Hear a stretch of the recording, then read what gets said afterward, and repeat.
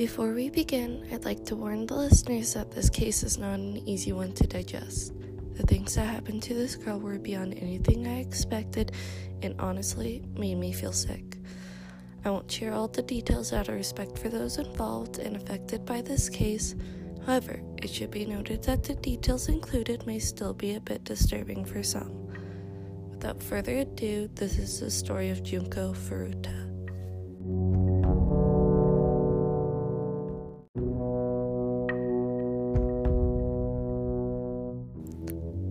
As a 17-year-old girl, Junko lived an honest life in Japan. She was considered to be fairly popular and well-liked by those who knew her. One person took a special interest in Junko and, in doing so, led her to her demise. This was Hiroshi Miyano, who claimed to have a connection to the Yakuza. Known for this, no one dared to go against Miyano, scared of what might happen if they did, but Junko didn't let this rumor affect turning down Miyano's advances.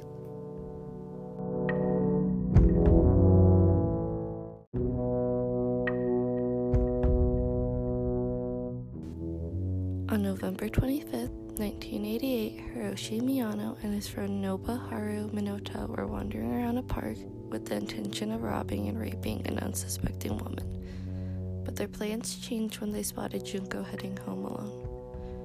As part of a ruse, Minota attacked her, knocking her off her bike before fleeing the scene.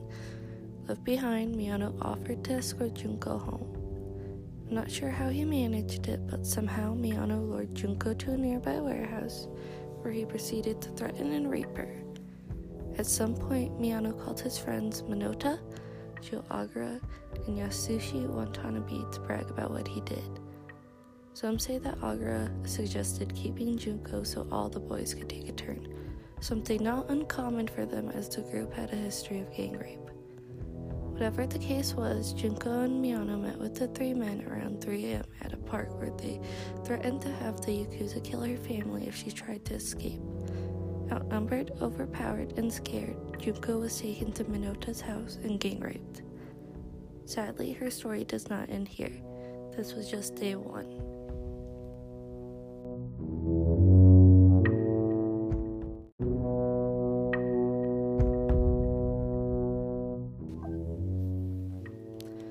On November 27, 1988, Junko's family contacted the police about her disappearance. Catching wind of it, the four forced Junko to call home and tell them that not only had she run away and was staying with a friend, but also to stop the investigation. This phone call was considered enough for her parents and the police at the time, so the investigation halted. During this time, Junko was abused, raped, and tortured in unimaginable ways on an almost daily basis. For 44 days, Junko suffered not only at the hands of her captors, but their friends and the 100+ people who knew what was going on but said and did nothing, including Minota's parents and brother. Trial statements from the boys would shed light on what happened during the time Junko was missing, but nothing said was what anyone was expecting. Junko had been raped over 400 times, beaten and starved. They hung her up and treated her as if she were a punching bag. They dropped barbells on her stomach and hands until her kidneys were damaged and her bones shattered. They humiliated her, burned her, mutilated her, tortured her, and destroyed her, mind, body, and soul.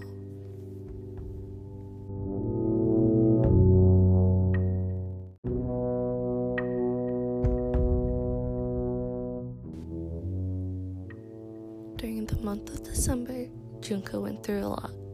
Her face had swollen up to the point that her features became indistinguishable and she had trouble breathing due to blood accumulating in her nasal cavities.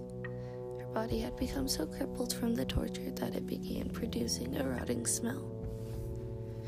The severity of her injuries had caused the men to lose interest in her sexually. At one point, they kidnapped and raped another young woman, but unlike Junko, they released the girl. When the public got word of this during the trial, many people couldn't help but wonder why they'd held Junko for so long, but released the other woman without hesitation. That wouldn't be the only confusing part of the case. On her 16th day of captivity, 2 police officers showed up to the Minota household, tipped off by someone who was bullied into participating in Junko's rape and torture. One of the men answered the door and when asked if there was any young girl in the household, denied it and offered them the opportunity to come inside to look around. The police took his response as a sign of innocence and turned the invitation down. This fact of the case was considered crazy because had they done their jobs, Junko could have not only put these guys away, but also returned home to her family.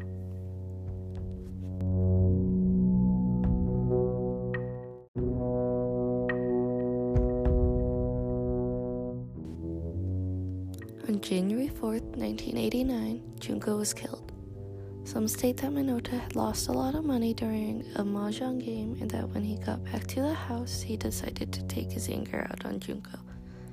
Others say that the game of mahjong was played between the 4 boys and Junko, who won and angered them. Whatever the case was, they killed her in the most brutal and horrendous manner possible. The 4 used iron barbells to beat her, poured hot wax on her eyelids, forced Junko to stand on broken bones and burned feet so they could strike her with weapons. At some point, the beating became too much and Junko fell into a nearby stereo, causing her wounds to open up. Not wanting to get blood on them, the men taped plastic bags on their hands so they could continue.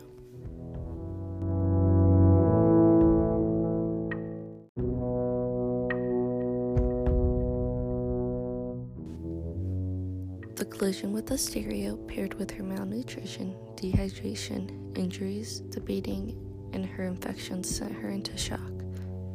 She began to convulse, to which the men decided to pour lighter fluid on her body and set her on fire. It was reported that Junko had tried to put the fire out, but slowly became more and more unresponsive until she fell unconscious. Not wanting her to escape, the men tied her up and left her there. For 2 hours, Junko suffered alone and in pain. It was Minota's brother who found her and informed the others that she was dead. The men wrapped her body and placed it in a bag that they taped and put inside an oil barrel. They poured cement into the barrel and let it dry. The original plan was for the men to throw the barrel into the ocean, but something changed. Rather, they left it at an empty building site and it stayed there for 2 months.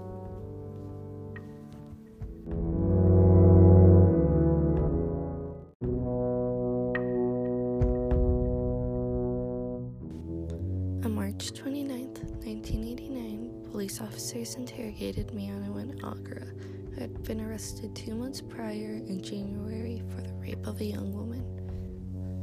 It was said that the police were hoping to connect the two to the death of a woman and her son that happened prior to Junko's disappearance. One police officer was reported to have led Miyano on with the statement, "You shouldn't have murdered someone you know," believing that they were referring to Junko Furuta and thinking that his friend had said something. Miyano told the officers where they could find her body and even apologized for having killed her. The police were confused by what he was talking about, but nonetheless, they listened and found Junko's body. Due to the state the body was in upon discovery, they had to use her fingerprints to identify it as being that of Junko Furuta. It was in her autopsy that the true extent of her injuries were revealed.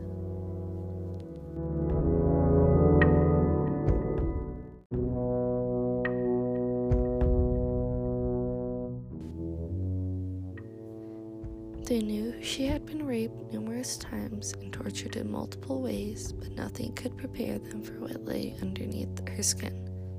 The examiner noted that she had suffered from multiple injuries, both internal and external. But the part that surprised everyone was the fact that her brain had shown evidence of increased shrinkage, an abnormal phenomenon for even this case. The examiner was able to pinpoint this as being an effect of the things she went through, which made one wonder, how bad did the beatings and torture have to be for this to happen?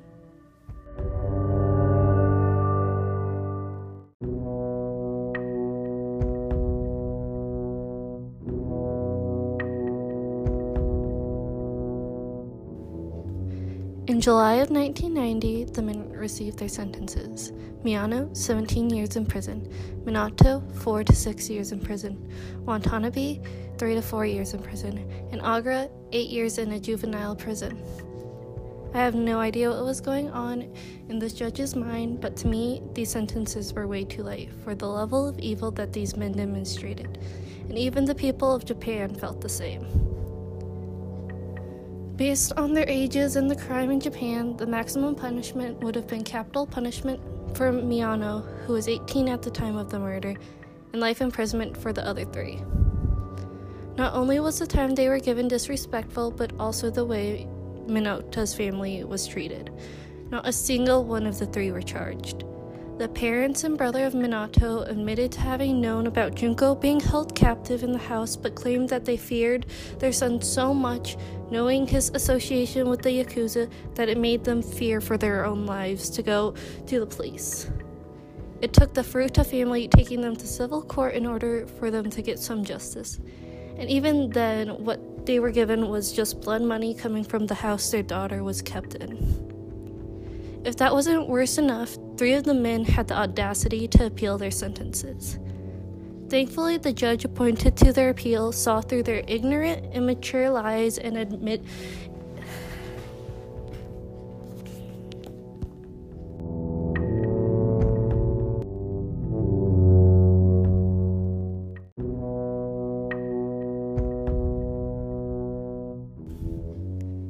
Thankfully, the judge appointed to their appeal saw through their ignorant, immature lies and added a bit more time to their sentences, though it was only by 2 to 3 years.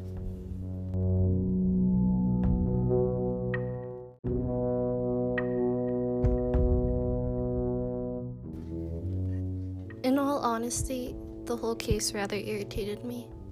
I'm beyond upset with what was done to Junko during those 44 days of hell, yes, but more so I'm beyond pissed at what was done to her after death. It wasn't enough that these 4 men did all the things I mentioned and far worse, but the fact that she was denied proper justice is mind-blowing. Add to the fact that this could have been prevented had someone done something different within that 44-day time period. I mean, over 100 people knew what was going on in that hell house, and yet they turned a blind eye to it. Junko Furuta was denied her life and her justice. Even years afterwards, justice has been kept from her. How is that fair? How is it that these men only lost a couple years when someone else lost a daughter, a friend, a life?